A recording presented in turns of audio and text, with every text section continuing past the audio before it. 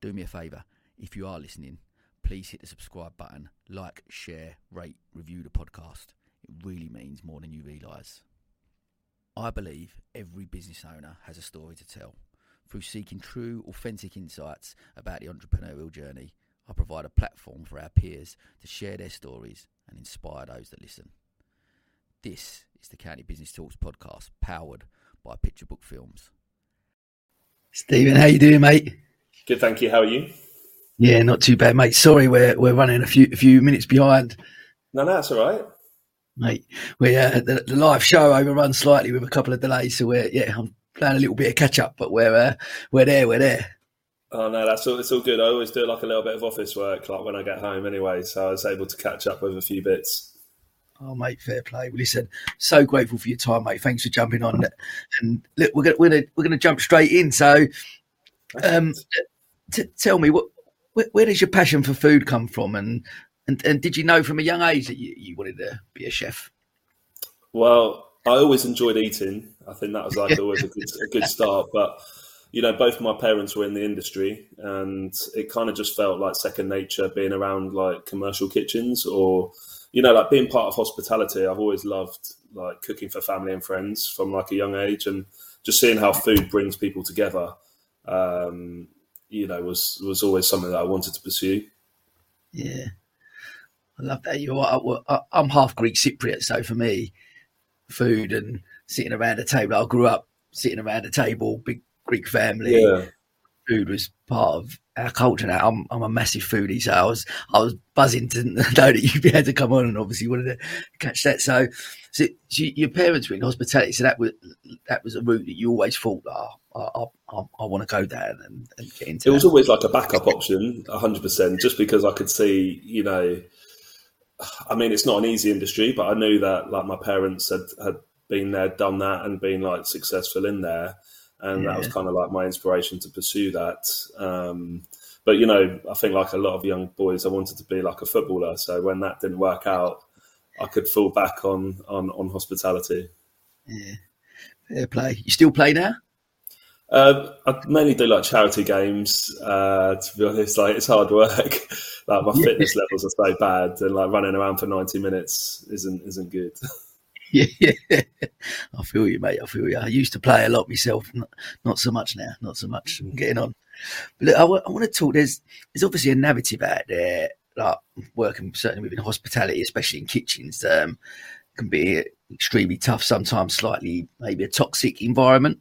Can you talk to me about your experience, especially as like a young chef in the industry, like first starting out? Is that talk to me a bit about the culture and.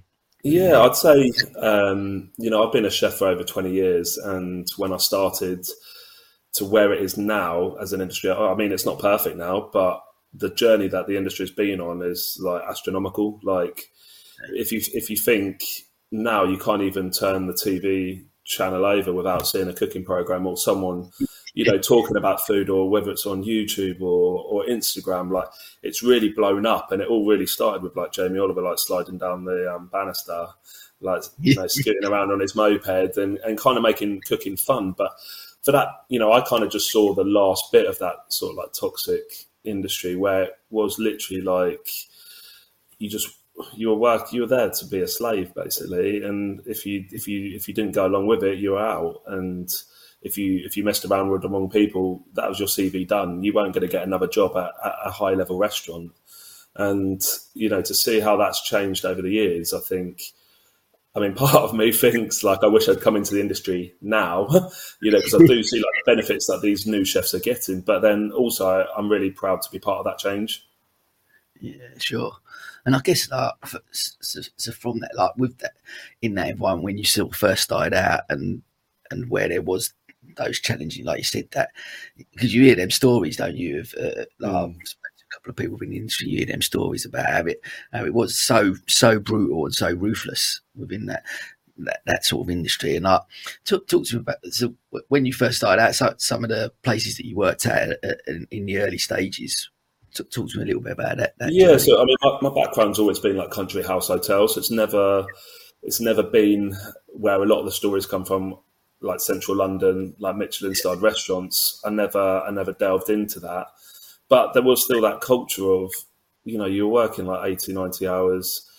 You know, you were sworn at constantly. You know, I did see chefs getting beaten up in the fridge. You know, there's a lot of stories that have happened that almost just felt the norm. But, you know, like I go back, I always compare like restaurants to football, because I think there is that, you know, like even if you look at football now, like Alex Ferguson was like tearing apart footballers like back then. You know, it's not just our industry that there was that pressure cooker of almost using violence to get your own way. I'm sure a lot of industries can relate to that. And I think it's just how they've changed. I think hospitality was almost like one of the last ones to change. Yeah, sure. Talk about Alex Ferguson. I hear you're a United fan. Is that right? Yeah, that's right. Yeah, I'm not saying that too loudly at the moment. A little birdie told me before I was coming on, so he said, "You've got to mention that." You've got to mention that. we won't delve into that, mate. We won't delve into that. We'll leave that out. But look, I'm keen to as well. Like I said, being a big foodie. Talk to me about, like, obviously your journey through obviously starting your own restaurant and being involved in that in hospitality. But talk to me about March 2020. Obviously, hospitality was, you know, it's one of the industries hit the hardest by the global pandemic.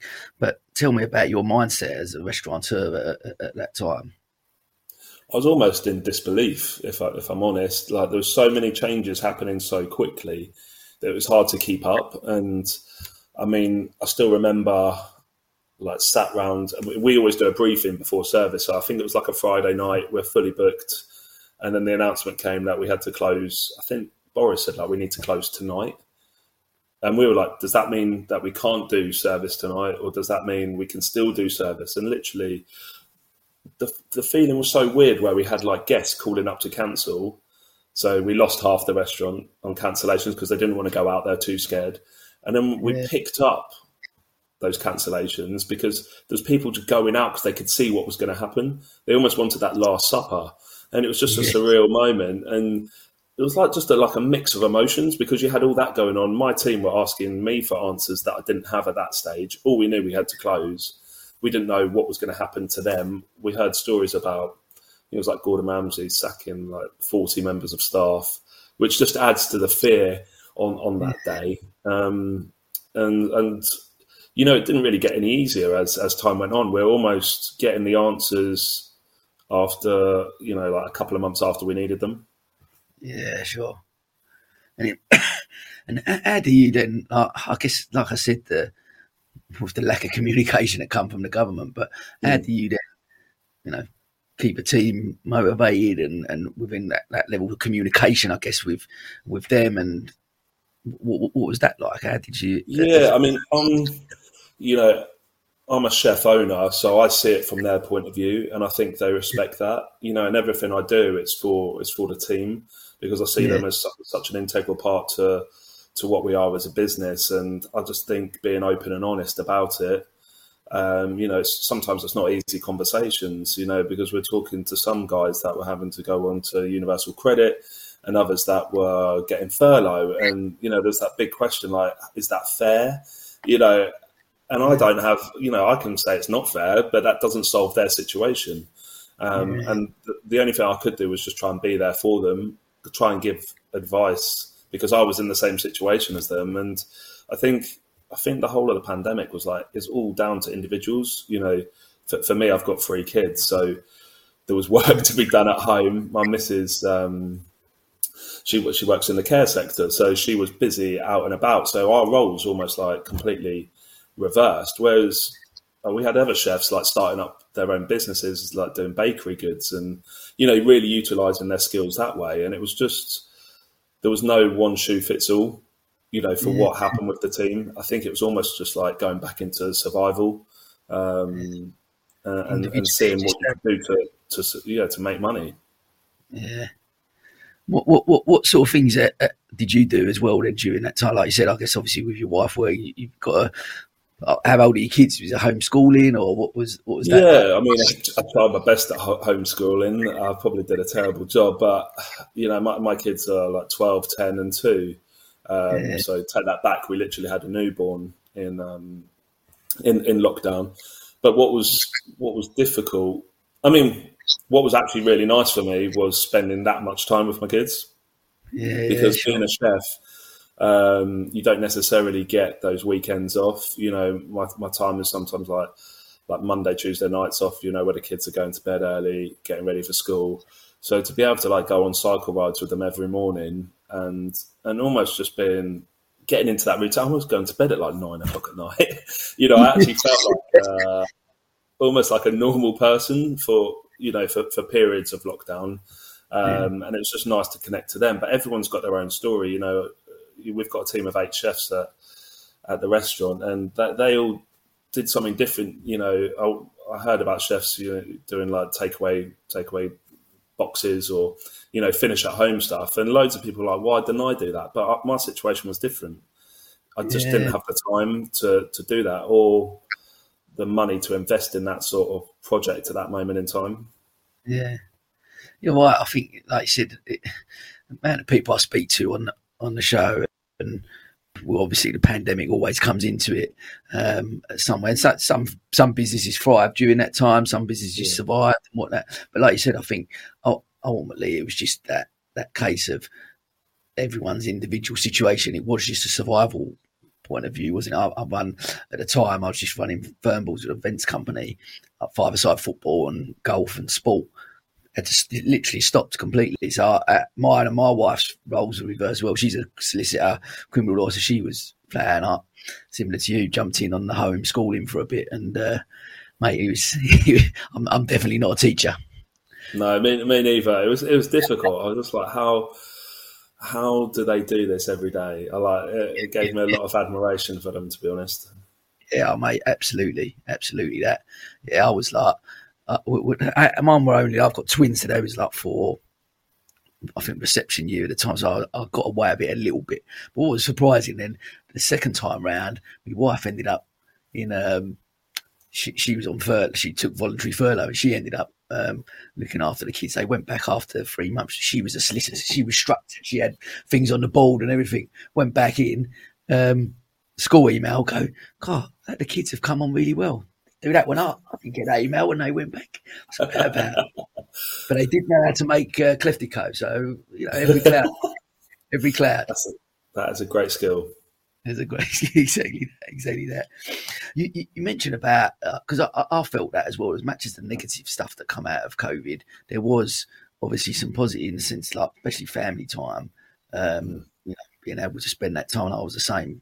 Running different businesses, I'm always out and about and doing stuff. So having that time with them, I do look on that as a fond moment. But talk to me a little bit about work-life balance, because obviously I can imagine it must be a struggle, one bit as a business owner in general, but running in hospitality as a chef. How do you achieve that? Is that a difficult thing?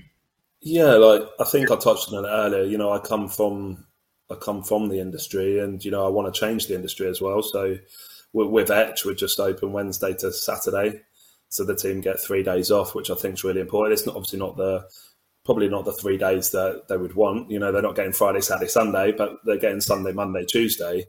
And although I don't get 3 days off, I think, you know, the way I try and balance it out is like Sunday is family day.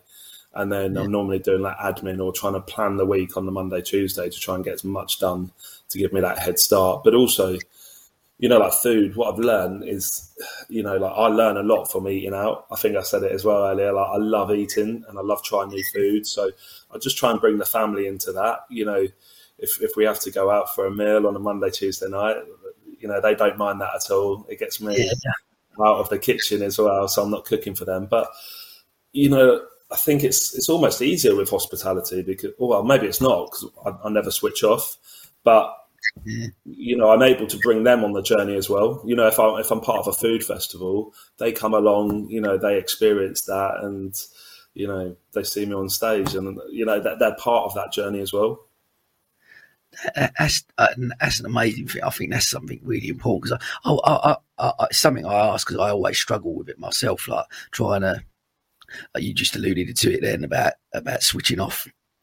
I really struggle with that. Yeah. Really struggle, and I guess try and be present in them moments. Like when the kids are there, when you're there with the kids, trying to be present in the moment. Because if your brain's constantly on stuff, I find that generally quite difficult. I find it hard to switch off from like admin. Yeah. Like thinking about dishes and stuff like that. That's the fun part. But like, you know, when you get so on top of like doing your job and you're just like, you don't want to let it slip, and it's a competitive feeling. But you are right. You just have to stop at some point and just be like, look, turn your phone off. Like, I've been doing this thing recently where I'm just like deleting my social media apps. Yeah, I don't know if like, so I literally go on like post, and then I'll just like delete it, and then won't go back on for like a day or 2 days. I just find it really clears my head, because I don't know, like I always get a notification, then I go into it, then I'm scrolling, then I'm just like, I'm almost just wasting time. Yeah, and it's almost like dangerous doing that. But I'm that sort of person though. Like as soon as I click onto the emails, like I was doing some emails before talking to you, and then have that competitive urge to like just get on top of it, like it starts snowballing. And I think it's just trying to dedicate the right time. Like now is the right time because my kids aren't about, and then trying to free myself up when they are about. Yeah, it is. It's a balance. A balance is what works for you. And I always ask around that sort of thing, because actually balance, because you obviously your passion is in food, and you obviously love that as well. So you love what you do. So there's nothing wrong with that being out. I think that's what I do. I love podcasting. I guess is one of my favourite out of all the businesses I run. I love this. I love the conversation. I love being involved in doing stuff like this. But I think because you do, it's okay to be excited about it, and it's okay to be involved. And because hopefully I'll be able to show the kids that, and you inspire them to show that, choose a path that you love doing, choose a career that you love doing, and you get that satisfaction and enjoyment from that, and that's okay to show that as well. Yeah, I really feel as well, like the more I put in, the more I get out as well. Yeah. Like to it. And if I didn't feel like that, then of course I'd take my foot off the gas. But I honestly feel like if I can do some, catching up or pushing on ahead, then I'll do that, because I still feel young and energetic. Love that. Good man. Well, I'd love to just talk a little bit about, obviously, some of the career highlights and stuff, but obviously MasterChef. We couldn't come on and not talk about sort of MasterChef, to talk about that moment, and it was life-changing for you. What that experience, to talk to me a little bit about that. Yeah, it's almost 10 years ago now. It's 10 years like next year. So it's really flown by. And I think for me, I just wanted to do it justice. So after winning, there's a lot of, I'm almost like a little celebrity for like a day or 2 days after. And then you literally drop down, to a Z list after that. But it's just trying to do it. I didn't want to just do the same job I was doing. I really wanted to grab the opportunity and open my own restaurant. And that journey in itself took 3 or 4 years after the show. It's not easy putting together a business plan and, convincing people to invest money in your idea. It's very much like the Dragon's Den scenario. Yeah. But I remember being on the show, and it's just very, very surreal. I've always loved competitions, like cooking competitions, but normally they're behind closed doors. So if you do well, you can sing and shout about it. But if you do badly, I'm not telling anyone. That doesn't happen. But the hard thing with MasterChef is it's being aired to like 6 million people or whatever it is, and they can see your every move. And if you make a mistake, then that's normally like the part that they want to capture. But for me, the pressure was really on the beginning rounds rather than the end.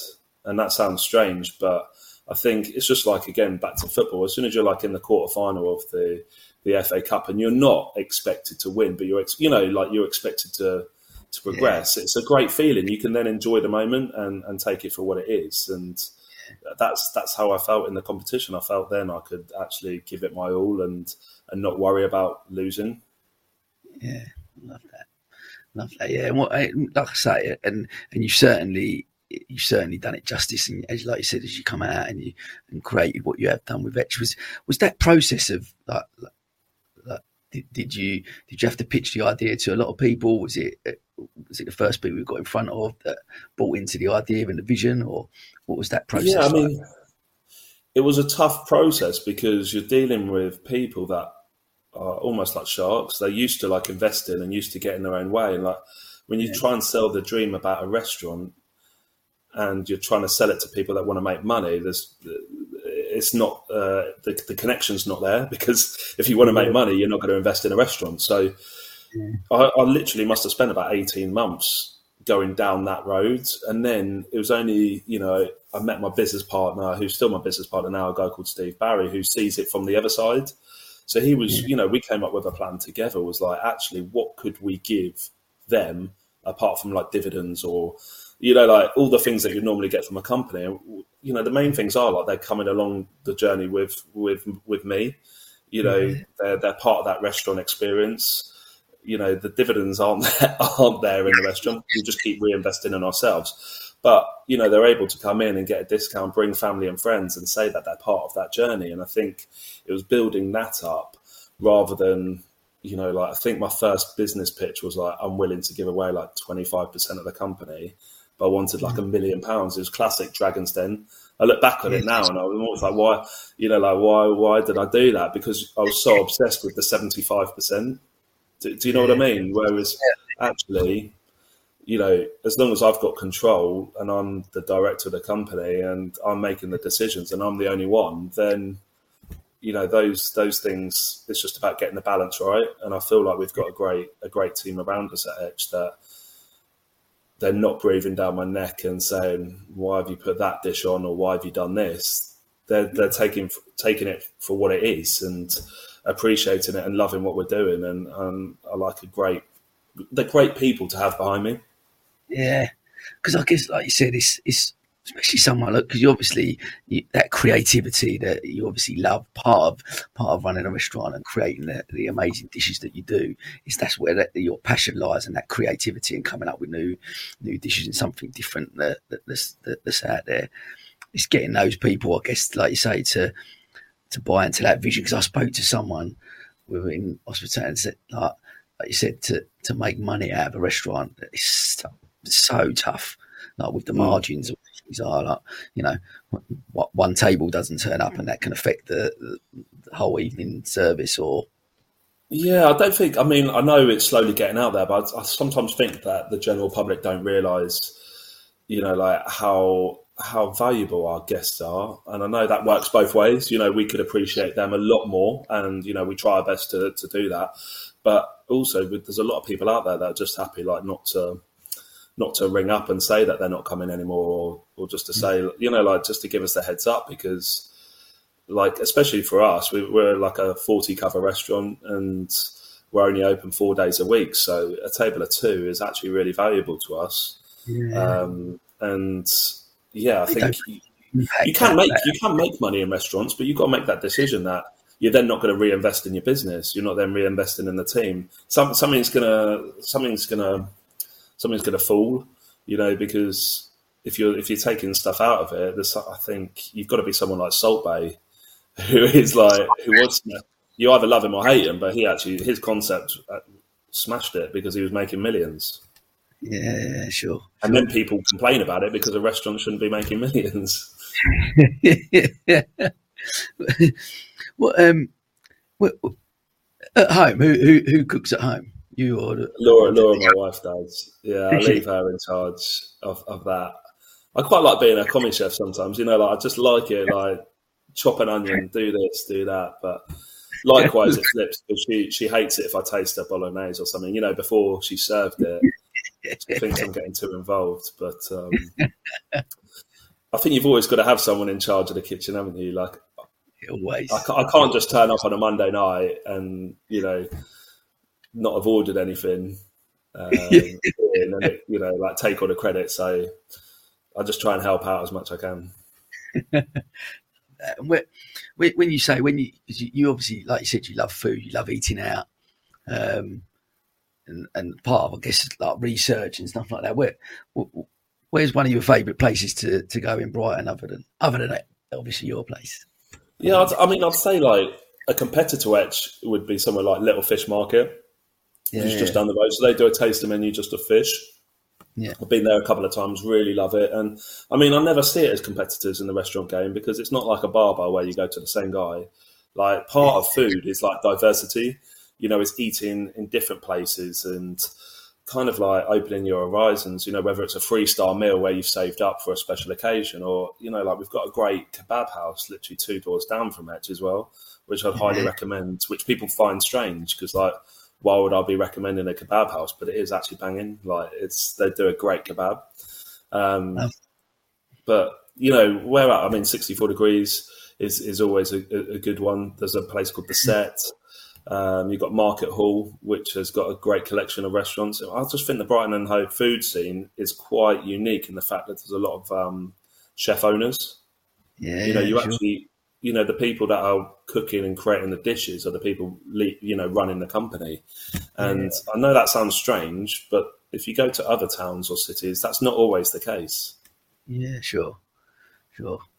No, I think you're right. There's an amazing, for me, definitely there's an amazing restaurant scene in Brighton. Again, me being a foodie and not playing as much football now, putting on a couple of pounds. I love me food, mate. I love me food. But it's amazing. Well, look, as we're sort of coming to it, tell me what's the future hold for you? Because obviously you've got Etch and obviously got Stephen Edwards at the Bingham as well now over in Richmond. How's that going over there? Yeah, good. I was literally there today and back there tomorrow. I should have just stayed over, to be honest. Don't know why I came back, but it's just splitting my time between the 2 restaurants. I really enjoy that, working with 2 head chefs and. It's really about not just creating the dishes, but creating the vision, like how is the service? How can we improve the restaurant environment? How can we improve everything that we do? I really enjoy that challenge as well as trying to make them both successful businesses as well.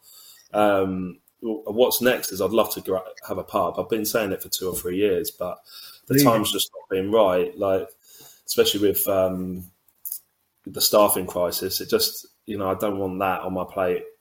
At the moment, I'd rather make Etch and the Bingham the best they can be at this moment in time. But I'd love to have a pub in the near future. I just think it almost creates, completes the triangle because Etch is very much taster menu. It's all about the food there, whereas the Bingham, it's a la carte foods. The views and the setting there are just phenomenal. Like you're on the outskirts of London, but you're right next to the River Thames and. On a nice sunny day, even like today, it's just lovely to see people out on the terrace eating, whereas we don't get that at Etch. It's just the kitchen and the chefs that are the main focus. Yeah.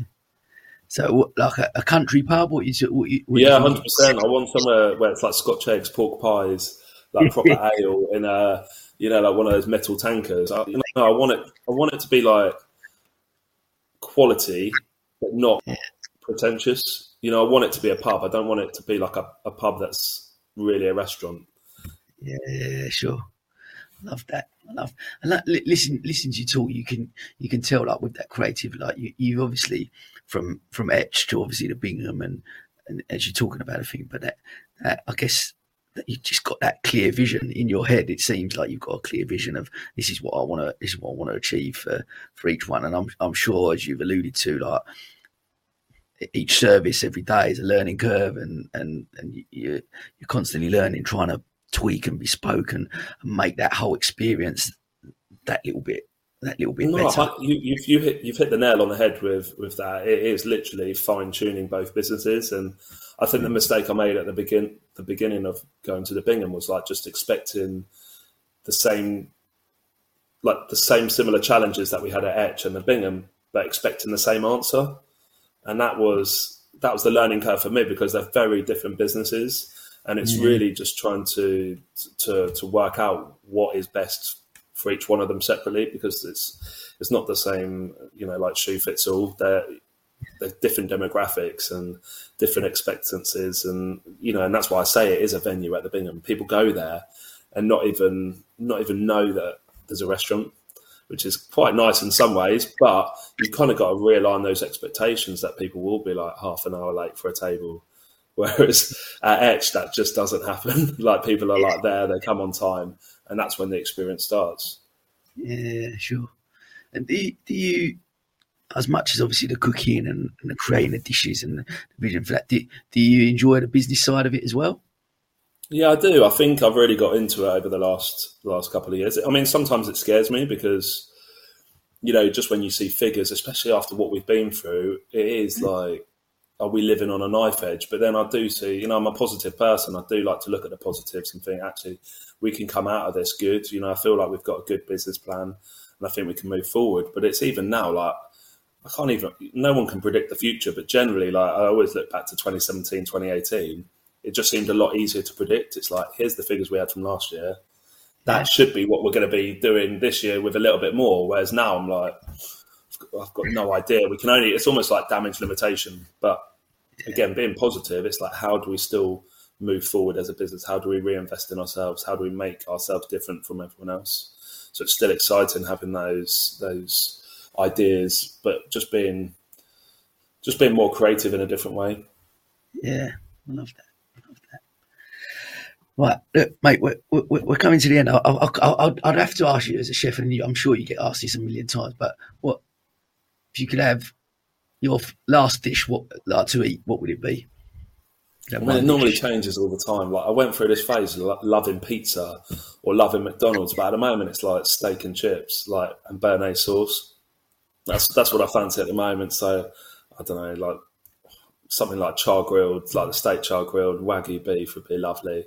Béarnaise, I'll probably have a heart attack after eating it, the way I'm creating this in my head. But it wouldn't matter if it's my last supper anyway. Yeah, you take that. But like chips, they've got to be French fries, I think, with steak. You can't have, I don't like these like chunky chips. I think they're... You're not a fan of chunky chips? No, I'm not. I want them like thin and crispy. Nice. And you go to McDonald's, you don't mind a McDonald's? Yeah. I love McDonald's. I'm not like ashamed to say it. Again, people... Like the same with the kebab house, like people are just like shocked when I say it, but I love to think my diet is varied, and I like that about it. I can appreciate food for what it is. I'm not, I always look at like value as well. Like if I pay money and I don't feel like I've got the value, and I know that's easy for me to say, like having a restaurant that charges a bit of money, but I do think we give our guests value. For what you get and what you pay, and you're there for 3 hours and you're really taken care of, there is value in that, just the same as like McDonald's charging like £5.50 for a meal. I see value in that as well. Yeah, I love that. And for me, obviously at Etch and places like that where you pay that premium, but it's not just about the food, it is about the whole experience, isn't it? That's what you create. 100%. Yeah, from the moment like you make the booking all the way through to trying to make your next reservation with us, like that's quite a big time scale in there that we have to be on our game. Like we're putting that pressure on ourselves, and not every business is like that. Sometimes they just want to grab your money and give you some food. Like, but I really think we care and go the extra mile, which I think is really important, especially nowadays where people are a little bit, like there's some businesses out there that are really like quite stressy. They almost like seem like they're not looking after their guests. And I think now is the time to look after them because everyone's feeling a little bit stressed and needing a hug almost. Mate, absolutely. We all need that. Yeah. Listen, I'm so grateful for you jumping on tonight. And I've wanted to meet and chat with you for such a long time, and it's amazing what you've achieved, obviously with Etch and the Bingham, and watch your journey and continue to grow, and it's fascinating. But look, we're going to finish up with our quick fire questions, if I can, mate. So, what one piece of advice would you give to your 18-year-old self? I think it's not to be as cheeky. I was a cheeky chappy, and working in the kitchens, I think we touched on it earlier, they're quite like hostile places. I just got kicked out of a couple of kitchens quite early on. Just thinking, like I thought I knew everything already. So it'd just be to get my head down, focus. And I see it now with teenagers coming in. I don't think they realise the opportunity that they've got. And those opportunities soon run out if you're not careful. Yeah, love that. Who's been your biggest inspiration throughout your life and why? I'd say it's my parents, like both of them, just because they've been there like from the beginning, but also in their careers. Like, my dad was like a general manager of a hotel. My mum was a housekeeper. So they weren't chefs, but they're part of the industry. And they were always ashamed almost of like what they, being part of hospitality, whereas I'm really proud of it. And even though they tried to put me off, I've loved proving them wrong, that it can be a successful career. Love that. Could you recommend a book or a podcast to our listeners that maybe has had an impact on you?